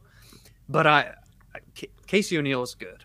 She is good, and she needed a test like this. She was 3-0. She finished everyone. Yeah, she's had a little adversity, but I knew she wasn't going to come in here and just steamroll Roxanne. It wasn't going to happen. She was going to have to go 3 full rounds and show a full skill set, and that's what she did. She broke the record for most significant strikes landed in a women's flyweight fight last night, and she did it in 3 rounds. It was like over 150 strikes. It was crazy. Wow. So the output from both was just back and forth. There was over 650 total strikes thrown between the two. It was nuts. They didn't stop for 15 minutes. People were booing Casey at the end, maybe because it was Roxanne's retirement fight. You never like to see people lose when they're leaving. But I was like, guys, what are we doing? This is one of like the biggest prospects in the UFC. Come on, cut it out. So I agree, but also didn't you? I heard she has been kind of trying to embrace being the villain. Have you been hearing any of that? I noticed like leading into this fight, not necessarily like being a heel toward the fans, but in her mindset, she's like, she felt almost disrespected is with the vibe I got going into this fight because she's like, everybody's talking about Roxanne. It's her, it's her send off. It's her retirement fight. But I'm the future now. I'm here. It's my turn. You should be talking about me. And that's what she went out and she was yelling at Roxanne in the second round. I'm like, holy shit, chill out. So I wanted to see this from Casey. I didn't want to see some easy, she goes in and gets a finish. I wanted to see, she's 24. You have to be faced with adversity. That's what she did. And she won this fight. She's going to move up a couple spots, still kind of in that 10 to 15 range, but she's inching closer and closer and kind of beginning to separate a little from the rest of those flyweight prospects, if that makes sense. Yeah, that's a good way of putting it. And, getting past this hurdle that can be Roxanne Modafferi, who is one of the most unassuming fighters on the whole roster, but Yes. always brings she's never an easy out. Basically, she's always a tough one out. So it's a good win for Casey O'Neill. And the funny part that I had heard about this whole villain thing, this embracing this kind of heel thing, is, apparently Joanne Wood does not like Casey O'Neill very much.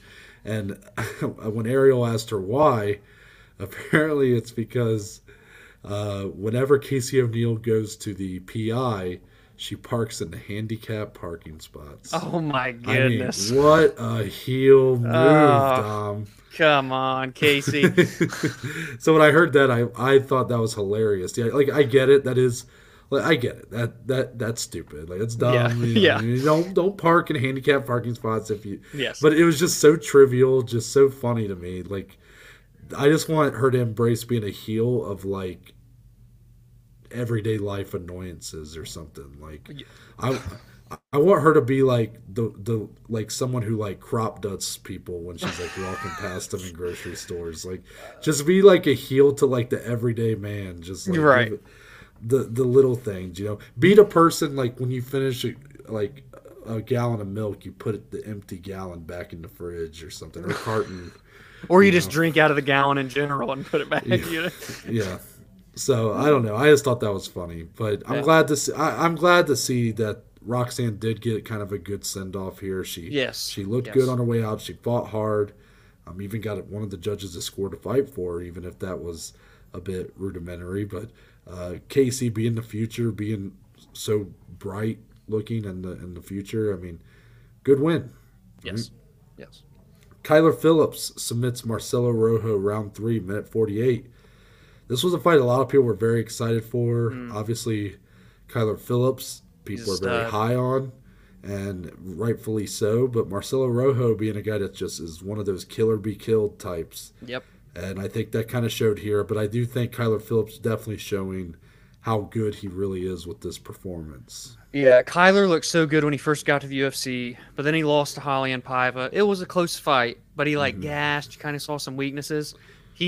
And I just had a gut feeling that he was gonna. I'm not even going toward the bet. No, I want to bring it. I want to talk about it. Well, first off, where I was going though was I just knew he was going to bounce back. I thought he was going to look really good, and he did, didn't he? He looked like a stud last night. But if you want me to bring it up, let's air it out. Let's air it out. Okay. All right? So if you don't know, we have a betting show called The Nosebleeds that airs on Thursdays on YouTube. Check it out if you haven't. It's the best betting show that there is. Anyway, and we've been on fire lately. Hopefully that doesn't end. But I'm taking my notes. What bets do I like? And Rojo had lost 4 fights via submission and 2 via decision. And there was a bet on DraftKings. It was weird. It wasn't like a double chance or anything where it's by finish, but it was Kyler Phillips by submission or decision plus 130. And I'm like, I like this. Plus money. Kyler doesn't really submit people, but I could see it happening in this one. But then me and Noah kind of went back and forth off recording. I'm like, what do you think, man? Do I do this? Do I do a prop bet? And then I ended up just putting Kyler on the parlay and taking Ronnie Lawrence off. Of course, Ronnie wins, and I could have had more money is what I'm going with here. But it was just funny how we kind of went about it, and Noah and I went back and forth in our group text last night. I'm not mad, Noah, for what it's worth. You're holding back on the details. You're holding back on the details. Okay, you can fill them in with any more. Go ahead. This is your time. Take the floor. Oh, I mean, Dominic blamed me for I didn't not winning. Blame you. He literally threw me under the bus in our group chat. He said, Noah, you are the worst better. I did not say this. No, basically, how I remember it was me and Dominic share the bets that we're planning to place before we film or record the nosebleeds. Because what we're trying to get in a good habit of doing is basically we give our bets to each other and then we place them. Right. I'm going to hold off on saying because I don't want to implicate anybody here. Right. we place them so that way we're giving the accurate odds on DraftKings. When we as yes. yeah, because the first couple weeks we were newbies at this, so we were like saying them, but then we weren't placing the bets till like Saturday. Then the odds would change. Odds would change. You don't want to. Yeah. I think it's just good practice. When Yes. you're sharing your picks with an audience, you should already have those picks in place. So Dominic's sharing his with me, and I can't remember exactly. So you had mentioned that play for Kyler Phillips, decision or submission, and I was like surprised. I was like, oh, you think a submission win? And I thought, and if I remember right, you were like, well, I think it's going to go to a decision, but you're like, I just like the plus odds. Yeah. And you're like, and I think Rojo has been submitted a few times. Yeah. And I was like, well, if you think it's going to go to a decision, you'll get even better odds if you pick it to go to a decision. Yeah. And you were like kind of looking at it. And then I really liked Mana Martinez as an underdog. I against Ronnie. Of the week. Yeah. So then I was like, well, Dom, I'm like, if you like him, I mean, you could always just put him on your parlay and take out Ronnie Lawrence or somebody. And Dominic took my advice. I just badly wanted something with Kyler. No. Let me be. Oh, sorry. It wasn't advice. Right. We don't give advice. I simply was just telling him. I was just observing. Like he was telling, and like I was just kind of saying like what I would have done. And now I went 0 for 8 on college basketball bets yesterday.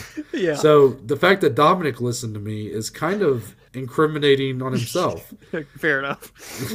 But he did make sure to let me know that I was a terrible friend and that I costed him money. But I'm glad that we were able to kind of move on from it. Right. And at the end of the day, all that matters, the nosebleeds was a hell of a week. But it is nuts that he did get a submission win. When that happened, though, I did kind of go like, fuck, I did really.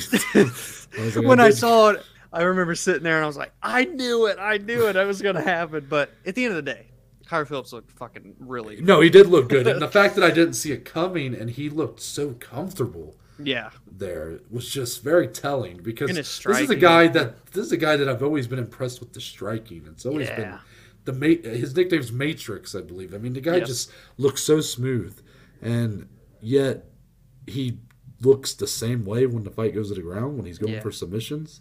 And he's only 26. Okay. Ooh. I'm very much on board with what's next for him. I already have been, but that loss to Paiva might have made people kind of hesitant, but that was such a close fight, and Paiva's good. So let's see what's next for him. But I think he's got to be right there for top 15 again. Oh yeah, for sure. I thought somebody just like ran into the door. Yeah, I'm not sure what just happened, but moving on. Oh, Ronnie Lawrence. Yeah, Ronnie Lawrence. He does get a unanimous decision win over Mana Martinez and Dominic. This was one of the wild fights of the night. Yeah. How many knockdowns were in this fight? Like 17. Yeah. A great fight. I was kind of siding with Mana Martinez, but Ronnie Lawrence looked really good here. I gotta admit, he did look really good. So, was there anything that surprised you about this one? Did Martinez put up a better fight than you thought, or? We've already kind of known Ronnie Lawrence to be a bit of a dog, so no surprise there, right? Yeah, Mana just put up a way tougher fight. He almost finished Ronnie in the third round. I think he knocked him down a couple times himself, and then he got knocked down early on in the fight too. It was crazy. Mm-hmm. But yeah, like you said, Ronnie, we talked about it on the nosebleeds. He just does have that dog in him, and he did it again here. Like he was a minus 300 plus favorite going into this. Which that's why you picked Mana as your dog of the week. You're like, damn, Ronnie's good, but I could see this going Martinez's way, and it almost did. But it was just a really fun scrap. And Ronnie Lawrence, he's just a tough out for anyone. And I just kind of want to see like what could his ceiling be. Like I want to see him stay active, keep fighting, and maybe he does crack into the rankings here in the foreseeable future. He's just a fun fighter, that fight style that you like to see. Yeah, I hear you for sure. And, Ronnie Lawrence, I think that makes him – I think he might have lost his debut in the UFC. But he's on a streak. Though. He's like 3-1, I think. Yeah. So he's definitely someone to be on the lookout for because he kind of gets it done in all ways. He's a guy that very well-rounded. And, Yes. this Mana Martinez might not be the toughest fight that he'll have coming up, but it definitely was a performance where, it definitely pleasantly surprised with just how good Ronnie Lawrence really is, I think, at this point. And I think he's another guy that could be very much knocking on the door, top 15. Yeah, for sure. This is kind of why this card was so good on paper to me, is that whenever we go back and look at these old cards that we used to watch at B-dubs or at your basement or whatever, and we'll look low on the prelims and we'll see guys that are eventually champions, and we're like, man, I don't even remember like giving those guys any credit when they were fighting. This card felt like there's a few of those on here. Like these guys that are going to really have big fights ahead of them, Yeah, I like that.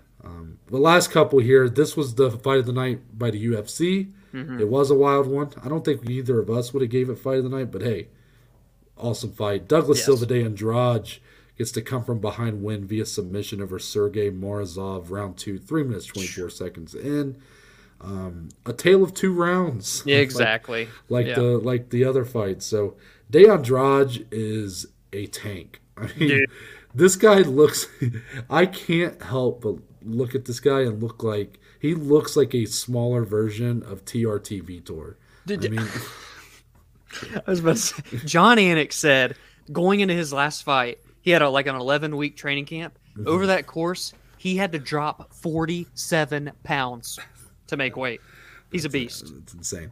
And you know what? Like it's like Austin Powers with. You ever watch Austin Powers? Or I'm not going to ask if you've ever watched it. I know you haven't.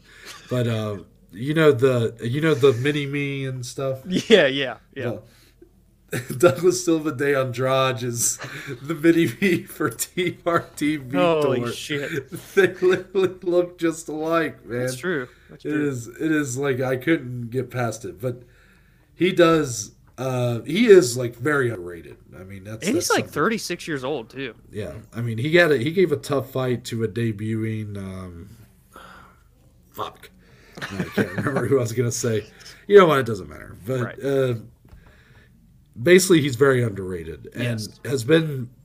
Honestly, his record's very good. It is. He's been very good in this division, and yet just hasn't really gotten the credit, I guess, that he's really due. And here it looked early, like, again, I was kind of thinking Morozov was going to win this fight, and I just thought his ceiling's a little higher. He's a fresh face. He's a guy that was really good for the promotion that, now I can't think of the You're struggling on this one. Dude, but Morozov looked amazing in that first round. I was like, holy shit. Yeah, it was very impressive. And then the second I almost said KSW, but that's not what it was. Anyways, Douglas Silva de Andrade does have the big comeback in round 2. It was just a really fun fight, but it was one where it felt like each round was like pretty much in one guy's favor. Yes. Oh, that's the only way to put it, truthfully. So it's like kind of hard to say it was like the fight of the night, in my opinion. But hey, all respect to these two. Get that $50K. And I still am excited to see what's next for Morozov, too. Me too, man. Yeah, I know he got finished here, but you said... Apparently, his story, he's like a former soccer player, and then he started training MMA, I think, when he was like 19. And he was 10 years later, and he's in the UFC. I mean, his grappling looked great. His striking was top tier. I mean, he got clipped bad in the second round because of Andrade's power, and he ended up getting submitted, but...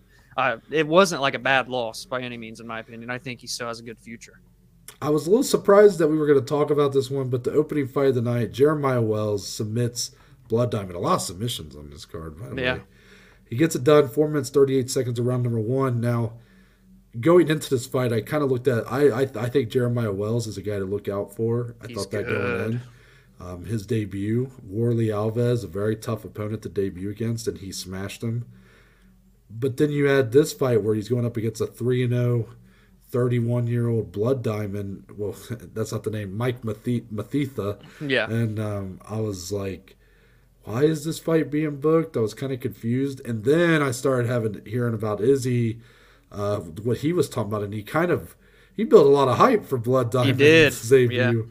Yeah. And now, Dominic, did the debut live up to the expectations, or was there a little bit left to be desired there? Yeah, that's definitely the latter, and it's not to even Blood Diamond's detriment. I mean, he's a kickboxer. He's newer to MMA, and when you're a guy like Jeremiah Wells, he's super well rounded, man. We're talking like powerful striking, but you're not gonna stay on the feet with apparently kickboxing. He has over 100 kickboxing fights.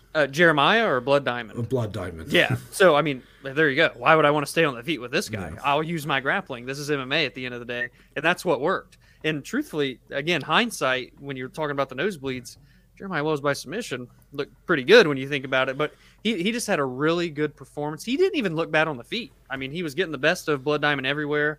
It was a big. Yes, it was the first fight of the night, but it's a big debut for Blood Diamond when you've got Izzy hyping you up at the press conference like that. And I don't think it's like, oh, he came in, he lost. I'm still excited to like see him get matched up again. It's just like, let's pump the brakes on the styles because Jeremiah Wells, as you said, he's 2-0 in the UFC, but he's from the Contender Series. I think he got a finish on that show. He's a stud, like a force to be reckoned with and a prospect to say the least. Well, Blood Diamond, for sure, I want to see him get a matchup against someone more, Jeremiah Wells was a very tough debut to have to go up against. So, considering especially how limited the MMA experience is for Blood Diamond. I mean, yes, kickboxing aside, but very much excited to see what's next for him, for sure. Yeah.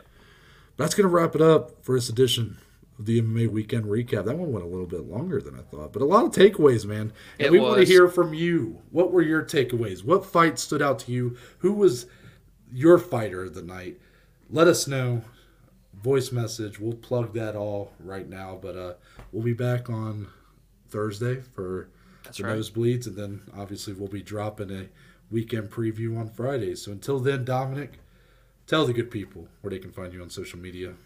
Find me on Twitter, on Instagram at dslee14. More importantly, go follow, go engage, go interact with the podcast with us on Twitter, on Instagram at BAJ_MMA podcast.